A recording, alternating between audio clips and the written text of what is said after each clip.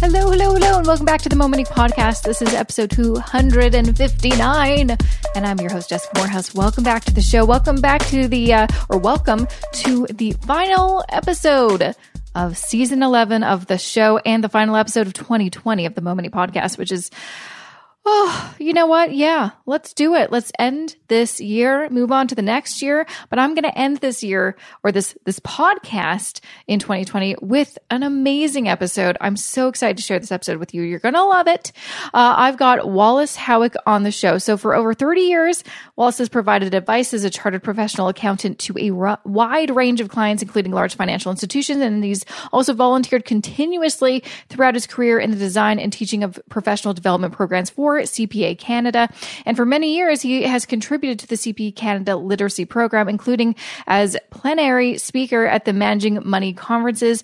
I have him on the show because he has a book out called Love and Money, Conversations to Have Before You Get Married. But quite honestly, I went through the book.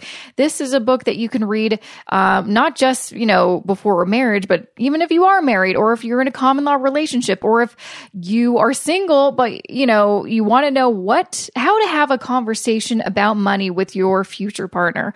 It's really well written, very easy read. It's not very long, which I kind of like sometimes. You're like, just give me the good stuff. And doesn't have to be a 500-page novel. And it's just, I'm really happy to have him on the show because I feel like this topic, I really haven't had too many people on the show, quite honestly, to talk about relationships and money. And I'm going to have another guest on the show next year. Don't you worry. It's not just about relationships. Anyways, it doesn't matter. Why am I even saying this? It's not even a done deal yet, but it's going to happen. So don't worry. But it's just like such an important thing that we all need to know. And it's a very common question I get from couples being like, how do we manage our money together? How do we have these conversations, especially if you haven't done it for a very long time? It's not easy. And he really lays it out for you and gives you suggestions and also talking points. So this is a great book to pick up, and we're going to talk all about it in this episode. But before I get to that episode, just a few words I want to share about this episode's sponsor. This episode of the Mo Money Podcast is supported by Passive. If you've been a longtime listener of the show, then you know that I am a big fan of passive investing. I'm also a big promoter of DIY investing because you can save a ton of money on fees, which over the course of decades can make you thousands of dollars richer. Well, if you're a DIY investor and are looking to ditch those homemade spreadsheets, there's a new portfolio management tool called Passive you'll definitely want to check out. Not only that, Passive is free to all Questrade clients. Passive helps you keep a balanced portfolio in your brokerage account with ease. It's like being your own personalized robo-advisor. Simply choose how you want to invest your money, and Passive will help you stay on target with just one click. Speaking of clicks, go to passive.com/momoney to learn more or to sign up for an account. And that's PASSIV. Once again, to learn more about how Passive can up your DIY investing game, visit passive.com/momoney. Welcome to the show, Wallace. I'm so excited to have you on. Well, thank you for inviting me. You're so welcome. So this has been a topic I've been getting a lot of requests to dive into on the show, which is basically relationships and money. I've only done maybe a handful of episodes on this topic, but you wrote a book specifically on it, so we could really dive deep into it. So you would be the expert to go to. It's called Love and Money, Conversations to Have Before You Get Married. It's very nice and short to read, so there's no excuse that people can't pick it up and get through it in a sitting with their partner. And what I love most about it is it's comprised of the questions we need to ask ourselves and also our partner to really get to the root of what we need to know. And I think that's like the biggest thing is couples don't know where to start, and you start with asking questions, these questions specifically. So I appreciate that. It's a good point of departure in the sense that in order to have a constructive relationship, information is important and process matters. We all know that marriage is rich in hope and commitment to the future, but realization of that future requires an understanding each of the other and using that understanding to work together. And one of the things that became very evident to me is very few people understand their own attitudes, beliefs, and values about money. And it's not just one member of the couple, it's often both. And in that void, how do you create the necessary understanding? So you're right. The premise of the book is to help couples understand how to talk about money. Mm-hmm. And one thing, well, first, before we really dive in, because I definitely do want to dive in, what inspired you to write this book? Because it's very specific. I feel like lots of personal finance books touch on it, but they don't just talk about it the whole time. What inspired you to create this? Well, like so many things, it's juxtaposition. I had read an article many years ago about the divorce rate in Canada, and the time it was rising and thought to be somewhere in the range of 35 to 40%.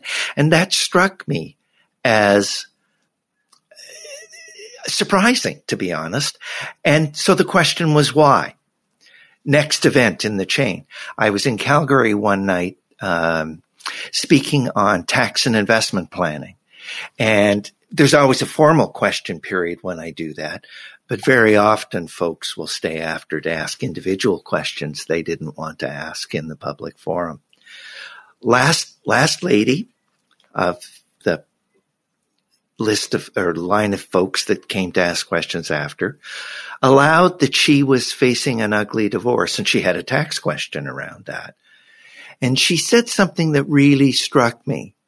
She said, "We rarely talk about money, and when we do, it becomes an argument that degrades into sullen silence, and we never make any progress." I feel like that's a common thing with lots of couples. And it struck me. It struck me that maybe couples don't know how to talk about money. Next event in the chain. Why would that be? And I grew to believe over time that many of us do not recognize our own attitudes, beliefs, and values around money, many of which we acquire by almost osmosis without really being aware of them. And the family is a huge influence in that process. But they operate below the surface. That doesn't mean they're not real. It just means that there's almost a reaction, an automatic gravitating to financial conduct without really thinking through why. So that fascinated me. And I sort of carried the book around in my back pocket for a lot of years. And a couple of years ago, an old friend said to me, "Are you ever going to write that book?" And so I did. I felt I had to decide whether there was something constructive that I could add to the discourse. So I talked to a lot of people in the course of writing the book, just to try and get a sense of whether I had something to contribute to the discourse. Because if young couples can get started on the right foot, they have a lot of years to benefit from getting started on that right foot. Oh my gosh, so true. And I think it's such an important thing. And I think people know it. Like, I feel like we, in articles and even books and people know that money is an important thing that they need to discuss in a relationship. People just don't know how. And so they don't. Exactly. And that's why some of the processes I've set out in the book, I thought might be helpful to bridge. It's almost a chasm. So the book's intended to help you, the reader, discover and explore your own attitudes and values and understand your partner's attitudes, beliefs, and values about money. Totally. And I think that's a really important point to make is I think sometimes, especially when we're talking about this topic, usually there's like one person in the relationship who's kind of the driving force. There's usually one person, hey, we need to talk about this. We need to read this book and get some guidance, or we need to, see a financial planner, or there's always one person. And then there's the other person who's like kind of along for the journey. Oh yeah, I guess so. And I feel like and this is something that I've had to learn in my personal life or working with couples too, is when you're in that partnership, it isn't just about you being the leader and then you like, oh no, my partner has to get their act together. It's like, it really does have to be equal. And you really do have to, because you touch on this in the book, you really do need to not just speak your mind and share your opinion, but you really need to listen. And I think that's like such a hard lesson for people to learn. It's like, no, you need to listen. You need to be quiet and listen. Because I feel like a lot of couples, they'll talk at each other, but they won't actually really receive what the other person's saying. And that's a really good point. That's one of the most fundamental chasms that folks fall into is if you want to be heard, listen. When we talk about process and whether it's this process or any other process, if I try to impose the solution, I've got this is what we're going to do, that is destined for failure, that behavior. The solution, my determination of the solution is not going to work. It's not sustainable. Yeah. You have to come at it, and again, being the kind of personal finance person in my relationship and just also in my career, that was something that I had to learn because I'm like, why is my husband so resistant to us talking? Probably because it's pretty intimidating to be in a relationship with this gal who loves to talk money. And so that took a long time for us to kind of come to a place where I needed to check myself and listen more than talk. When it comes to process, I find there's a good maxim. And that maxim is model the behavior that you would like to elicit. And if you want to be heard, listen. I share your view. Mm-hmm, mm-hmm. Now, one question I get pretty often, and I'm sure you get this often as well, is when is the right time to bring up the topic of money? Because a lot of people, I think, are like, should we wait until we move in together? Or is it when we're dating and not living together? Is it after we get married, right before we get married? When is the right time? The discussion is often triggered by life events, like maybe we're moving in together or we've been living together and now we're going to get married. But the first conversation can be subtle and quite seemingly unimportant. And that first conversation might be one turns to the other and says on a very early date, how are we paying for this dinner? Mm-hmm. Mm-hmm. So there are small cues that we may not recognize in the moment, but that start to formulate how this is going to go. I would say actual formalized, let's sit down and have a chat, tends to be around big events like we're going to live together, or if we're living together, we're getting married. But there's all kinds of cues along the way, I think. Yeah, I think one kind of key one when I discovered when me and my husband were dating is planning a trip together. Because, those can be costly. And you're like, how much are we going to spend and how much are we going to both contribute and how does that look like? And that was like the first okay, we really have to talk about money. Well, and it starts to raise really important issues about how we allocate things. Like, let's assume, for example, for the moment, that in that discussion, you made more income than your husband. Should you, by virtue of that, pick up the bigger share of the trip? Or, you have a big student loan and that's actually augmenting your income earning power in the long run. So even though I make less, maybe we should split it evenly. There's a weighing up process there. Yeah. And one thing, I think the other kind of big thing for us was definitely going on trips was kind of the big kind of, we had some actual real conversations about money, but that definitely when we moved in together, because I'm like, okay, well, we have to split the bills. We have rent together, we have utilities together, we have some subscriptions. How are we going to do this? And I think at that point, a lot of people who are in that relationship aren't sure, is this time that we get a joint checking account? When do we do that? And do we have to do that? And I feel like those kind of conversations have evolved a lot. I mean, I feel like in the past, even like, this is like kind of funny, but when me and my husband got married, and maybe this is a few years after we got married, I made, I think it was a blog post and a video about this is how we, manage our money, just so you know. And the comments I got were so fascinating. A lot of people were like, I can't believe you don't completely combine your finances. We pretty much do things separately, but then we also have some joint accounts. We made a system that works for us, but it was so fascinating. People's expectations, or they just assumed once you get married, you should do this. But I know you talk about in the book, there's no right or wrong way, but I feel like a lot of people don't necessarily think that way. The right or wrong way is the way that works for you as a couple. Increasingly, my sense is that, there's two obvious choices. Both our pays go into an account and the bills get paid from that account. And we each transfer out from that joint account, for lack of a better word, to our savings, or maybe we've agreed on a $200 a month unaccounted for allowance. No questions asked, no explanations needed.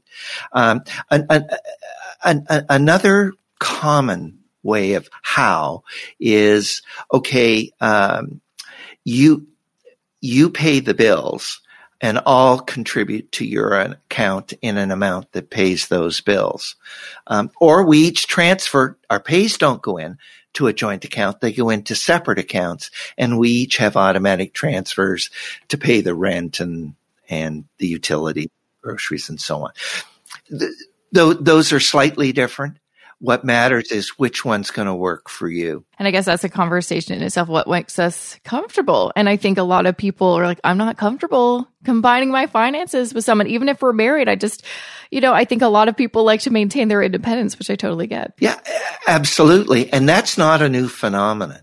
I know women who are not in their early 30s, who this book is largely targeted at very young couples, who is significantly older than that. And she and her husband, who she loves dearly, I know these folks, been married for 25 years. Her pay goes into her account and she sends money to pay the mortgage and the groceries to her husband, who's an accountant, does the accounting. Yeah. But I think that's right. I think there is this need for financial independence. And to some degree, that's always been a problem. Older women who are in their 50s will remember the days when they didn't have a credit card and didn't have a credit rating. Don't ever want to be in those shoes. Yeah. And that's like a thing that when I see, clients, or they're a couple and everything is going on to, the man's credit card, and it's like, oh no, it's a joint credit card, but really it's a spousal card. So it's really his credit card. I'm like, we need to make sure you both have your own credit cards, so your own credit scores. Because we don't want you to be in a position where maybe the guy dies and you have no credit. We don't want that. Exactly. So you really kind of go through in this book, which I appreciate. And I think a lot of people sometimes don't really know what the kind of sequence is what does a financial plan look like? I think a lot of people, I've had a lot of people on the podcast, so I feel like if people have been listening for a while, they kind of get it. But that was one of the hardest things for me to really wrap my head around in my 20s is like, people always say this word financial plan. I have no idea what the heck that actually looks like. And you really walk through, these are the patterns. These are the things you need to do. It's about goal setting. It is about budgeting, which I know lots of people hate that word. You're going to put that in the book. It is about really understanding what your expenses are. But I appreciate how you kind of laid it out, because and I'll tell everybody this too. This isn't just a how to do this in this book. It is kind of written in a narrative, so you can kind of put yourself in the shoes of the couple that go through all this, which I think is less intimidating and more kind of understandable. But with that, lots of people are like, where should we start specifically? Like, what is the most important thing we should do right off the bat? Well, I think building a plan is a 4-step process. And each step in that process seeks the answer to a single question. So the 4 steps are, where are we now? Where do we want to get to? How do we get from here to there? And then checking back in. How are we doing? So the first step is, where are we? And that step is an information gathering step. What's coming in, what's going out, and where's it going? And without that information, you don't have a starting point on the road. You wouldn't for 1 minute get in your car, head for a destination without knowing where you were starting. And so this becomes the point of departure. Where are we? What's coming in? What's going out? And, that's not as laborious as some people think it is. Given today's world, you can go and get your credit card statements and you can come up pretty quickly with the recurring monthly expenses, get a pretty good sense of what you're spending on food. And if you gather up, say 3 months of credit card statements, and if you're a big debit card user, your bank statement, and you can gather that information pretty quickly. You may have to turn a little bit of extra thought to the things that are not recurring monthly, like car insurance or home insurance, but an investment of a little time will give you a pretty good starting point. And it's important to make the investment to have that starting point. Mm-hmm. I think one thing I hear often is, isn't there a way to automate this? Or, because I feel like in this world, especially with all the new kind of fintech, popping up, which I think is great, a lot of people are looking for the easy way. Isn't there a way I could just set it and forget it, make it easy? And you know what? Like you said, I like how you kind of said it. It's like, it's an investment in yourself. It's like, you do need if you want to make change, you can't just flick a switch. It doesn't work like that. And that's why personally, I'm a bit old school when it comes to things like crafting a budget and tracking your spending and your net worth. I use a spreadsheet. I just download my transactions, like you kind of mentioned, from my bank accounts, plop them in a spreadsheet, take a good look. It's not complicated math, because I have tried to use those automated programs. And you know what happens? I never look at them. Your point is an important one. It's really important. Yes, there are all of these apps, and I'll make no comment on any of them individually. But your point is a really good point. There's an intimacy that you get from pencil, paper, and a simple spreadsheet that just does not, in my experience, flow from some of these more sophisticated apps. In fact, we know that roughly half of Canadians have a budget, a little less than half. About 1 in 7 Canadians does what you and I are talking about. Let's get out the pencil and pen and the spreadsheet. About 1 in 5 Canadians who have a budget use one of the more sophisticated apps that are out there.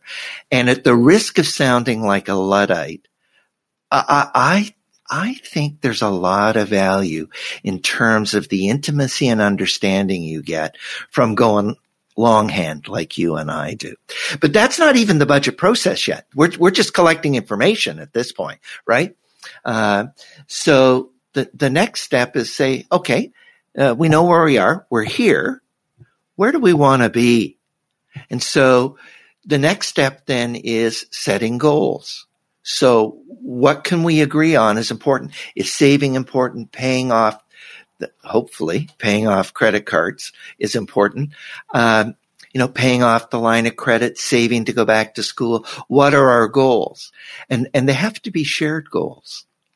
Can't just be my goal. It's got to be a shared goal. And that conversation, how that conversation goes, becomes really important. And I'll give you a simple example. In the book, I chose to use the literary platform of my having conversations with a young couple, Mark and Michelle. And one of the very first things I suggest they do, and I give them a little questionnaire to help them out, what are your attitudes, beliefs, and values about money? And the very first question is, what was the attitude? What was the value? What were the beliefs around money in your family?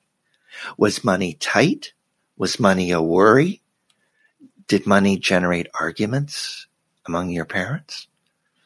How did you learn about the practicalities of money? Did you have an allowance? Did you, if you did, or did your parents have the 3S system? 3 jars: save, share, donations, and spend. So in order to in order to be able to have a conversation about goals, you have to have a conversation about your attitudes, beliefs, and values about money. And so the book has this little questionnaire. And I recommend that young couples, each member of the couple, answer that questionnaire individually and then compare answers. Because it's one of those things too where I feel like so many people have been, in a relationship for a while and they've never had that discussion about, beliefs and values and habits and how that's, really impacted how they talk and think and, just act with their money. And I appreciate you go into that because I feel like a lot of people don't really go into that. And it's so important. I mean, I see that with couples all the time. I'm like, they'll be speaking and I'm like, okay, I already have a sense of what your backgrounds are and why a lot of people have arguments because they're coming from very different backgrounds and perspectives. And it's important for, we don't all have to be in the same background to, we don't all have to come from for instance, typically you'll have a specific kind of mindset. If you come from a low income household, you'll act a certain way with your money when you're an adult. You don't have to have someone who's identical to you, but there needs to be some sort of understanding and respect to be like, okay, we're different and we need to understand, oh, that is why he acts that way, or this is why she acts that way. I absolutely agree. That is imperative, that understanding come fairly early. The understanding can evolve, the quality of that understanding, but there has to be a beginning point, and a really good beginning point for that conversation is if we're living together or we're going to get married, and it has to be around goals. And in the context of goals, let's understand where, to use the colloquial, where each other come from.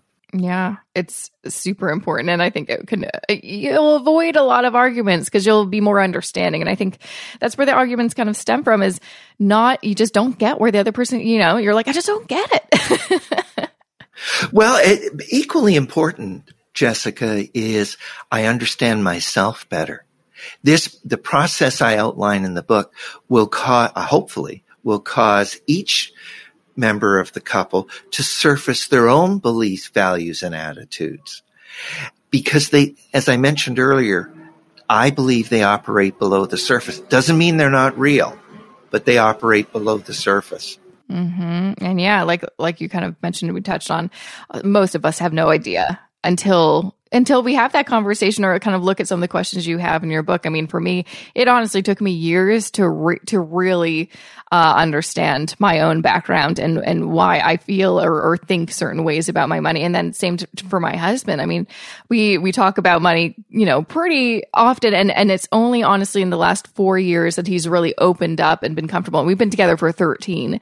And I think part of that is we didn't really know how to have the conversations about it. And also respecting. I know you talk a lot about compromise, and I think that's also a very important thing. Sometimes I think we get really stuck into our individuality, and it's like, well, you are in a partnership. There's two people in here, and so it doesn't necessarily mean you're giving up, but it really is about where do we want to go? We've got to kind of put the couple or the partnership first. Where do we want to go as a partnership? Exactly. I absolutely agree with you. So before I let you go, when you are let's pretend there's a young couple listening right now, and let's say they are thinking about getting married. Maybe they live together. They've never really had a conversation about their finances. What are some key things they need to put on the table so they both know? I mean, I know a lot of people don't even really know what their partner earns, or don't even know that their partner has debt, or they haven't revealed that they have debt to their partner. The first step in the process, I think, is to say, are we in this together? And if we are, we should have a conversation about finance. And if we're going to have a conversation, it has to be full disclosure. Both in terms of, I can't expect full disclosure from my partner and not reciprocate. And failure to do that will undermine respect one for the other. So in the book, I try to help people get started with that with that conversation. What do you do if you find that you're open to it, but your partner isn't? Is there any way to change their mind or to get them to be open? Well, that's a challenge. Yeah. That's a challenge. Yeah. And I think the way to begin the conversation is, do we want to have this conversation? And if your partner says, you know what, I don't think we need to have the conversation, that's important information for you. That's very important information. Sometimes, I know in one instance where there was a reluctant partner, the partner who thought this was important gave the book to the reluctant partner and said, can you just have a read? Can you just have a read? The other partner did and said, okay, I'm willing to try. So again, and this time it's not content, it's process. The solution I think we should have is not going to work. It goes back to your earlier point, Jessica. You have to bring along your partner. And one way to do that, a low-key way to do that, is to say, here's some information. What do you think? Yeah. Because very much, and I hear this, there will be one person who's actually just interested in money and yes, let's do this. And the other person is like, I've never talked to anybody about money. So the idea of talking to you, my partner who we're, intimate with, it's terrifying. It's actually terrifying. I mean, that's definitely what I've seen. That's a hurdle my husband had to get over because they don't talk about money in their family. And so it's a hard hurdle. But I think the important thing that I've realized is it's not something that can be done right away. It can take time. If your partner isn't where you're at on your kind of journey, it'll take time. And that means sometimes years. It does. I mean, a relationship is a process, right? Mm-hmm. And processes, as you rightly point out, take time. They take investment. It's not just the passage of time. They take thoughtful investment, and they take thoughtful investment not only in content, but in process. If you're going to have a conversation, model the behavior you'd like to elicit. And to your point earlier, be curious. Why does my partner think that's important? And help me to understand. Help me to understand, partner, why that's important. And then I think it's equally important to check in. So I hear you saying, and that engenders a certain respect, that process. Yes. Absolutely. Absolutely. And I guess listening to an episode like this is just put it on the background. What a great way to, start a conversation. Like, oh, that's interesting what they're talking about. I always find it's a great, kind of subtle way. You're like, oh, it's so weird. I was just tuning in and this is what the episode's about. Jessica, it's the first time in my life that I've ever had my thoughts offered for background music. Yeah. I know. How nice. What a nice idea. Oh my gosh. Well, I think your book is just a great, easy entry point for couples where, if they're kind of also the idea of going to a financial planner together is whoa, that's a big step. We're not there yet. We need to have these conversations first and see what we can do on our own. Your book is such a great kind of entry point into that. So definitely recommend people grab a copy. If people want to reach out to you or follow you or ask you some questions, where can they find you? They can reach me at, I'll give you one of my email addresses. It's Wallace Howick at wallacehowick.com. That's WALLACEHOWICK. Wallace Howick at wallacehowick.com. I'm always interested in hearing from folks. Yeah, I bet you are. And I'm sure you're going to get a lot, as this book, more people pick it up, you'll probably get more and more stories for maybe a future book. So thanks so much for taking the time to be on the show. It was a pleasure having you. Well, thank you for having me. And I enjoyed our conversation, Jessica. And my genuine hope is that in some way it's helpful to your listeners. I think it will be. I think it really will be. And that was episode 259 of the Mo Money Podcast with Wallace Howick. Make sure you can find him on LinkedIn. You can find him on Wallace Howick. But his book, Love and Money, Conversations to Have Before You Get Married, you can, pretty much find it on Amazon. You can find it anywhere. But of course, I'm also giving it away for free. So, this is your last chance. I'm going to be drawing winners later tonight, like a midnight tonight or tomorrow, really. I mean, let's be honest, I'll probably be in bed by then. Oh, well, I'm a night owl. I don't know. Maybe I will draw people tonight at midnight. So don't delay. But I'm giving away copies of books for all the books featured on this season of the show, including Wallace's book. So get on it, jessicamorehouse.com/contest, or check out the show notes, jessicamorehouse.com/259. Other things I got to share, because this is the final episode, the final way to communicate with you until the new year. So stick around, just have a few words I want to share about this episode's sponsor. This episode of the Mo Money Podcast is supported by Passive. Are you tired of spending time on spreadsheets to manage and keep track of your investments? Passive can help you invest, rebalance, and keep track of your account so you can get rid of your spreadsheets. Once you set up a portfolio, Passive will do all the calculations to keep it balanced, send you notifications when your portfolio needs attention, and you can even place your trades across multiple accounts at the click of a button. Another bonus, Passive is free to all Questrade clients. To learn more about how it all works and to sign up for an account, visit passive.com/momoney. And that's spelled PASSIV. Once again, to learn more about how Passive can help lighten your load as a DIY investor, visit passive.com/momoney.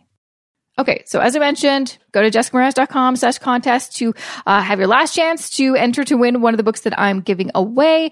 I also mentioned in last week's episodes, because there was two, make sure to check those out, that I was doing a giveaway on my Instagram page that is now closed. So I've already wrapped those up.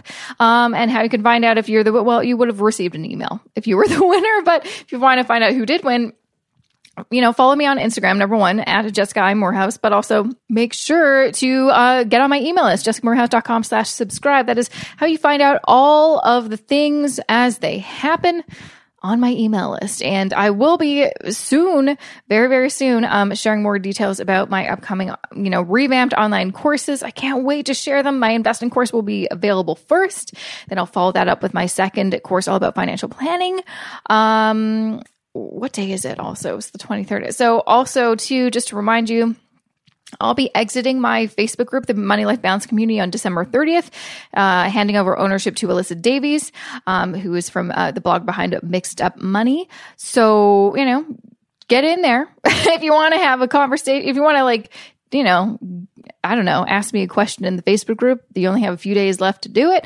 You can find it at facebook.com/group/moneylifebalance. I'm going to be opening up new Facebook groups for my upcoming courses. So I can't wait to share more details about that. Of course, I'm going to wait until the new year to do that. So just hang tight. This is also a great opportunity, to, hang out, relax, take care of yourself. I hope you are, I love that you're listening to this episode, but what I'd highly recommend, because it's what I'm going to be doing over there, the next few days for the Christmas holidays, is detox, like digital detox is what I'm talking about. Not just a detox. I don't know how to do a real detox.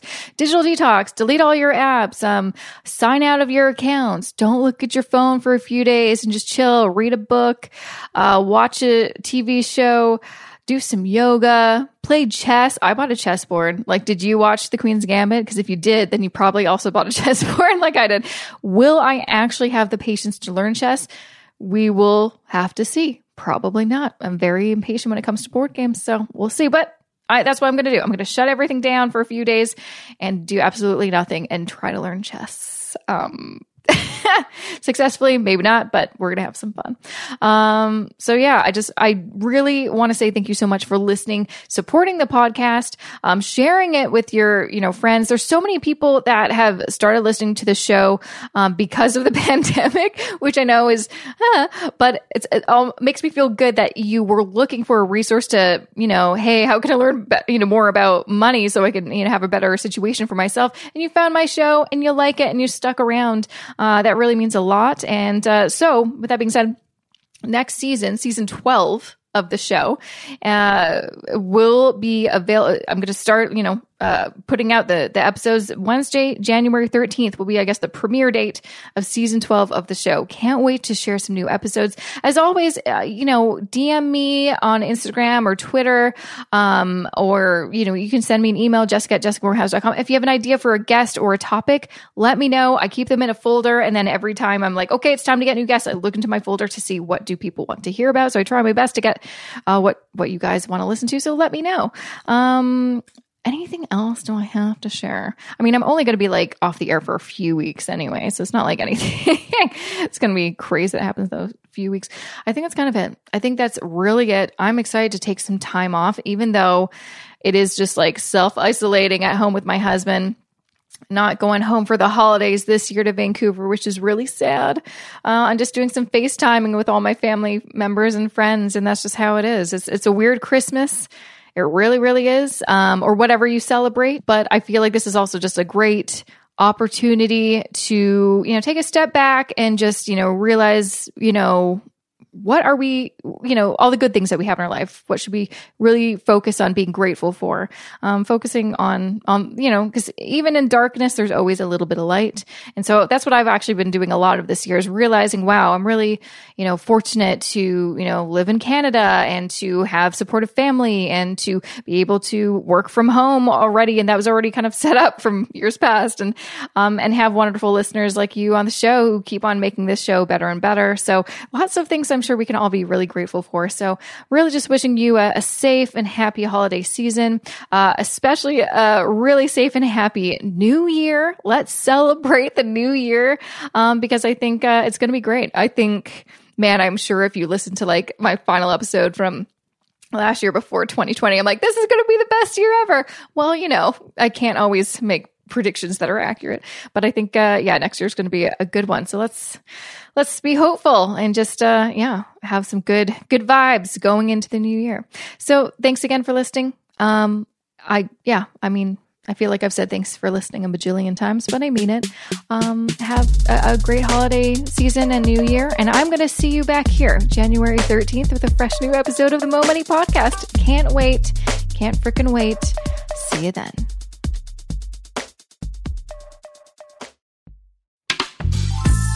This podcast is distributed by the Women in Media Podcast Network. Find out more at womeninmedia.network.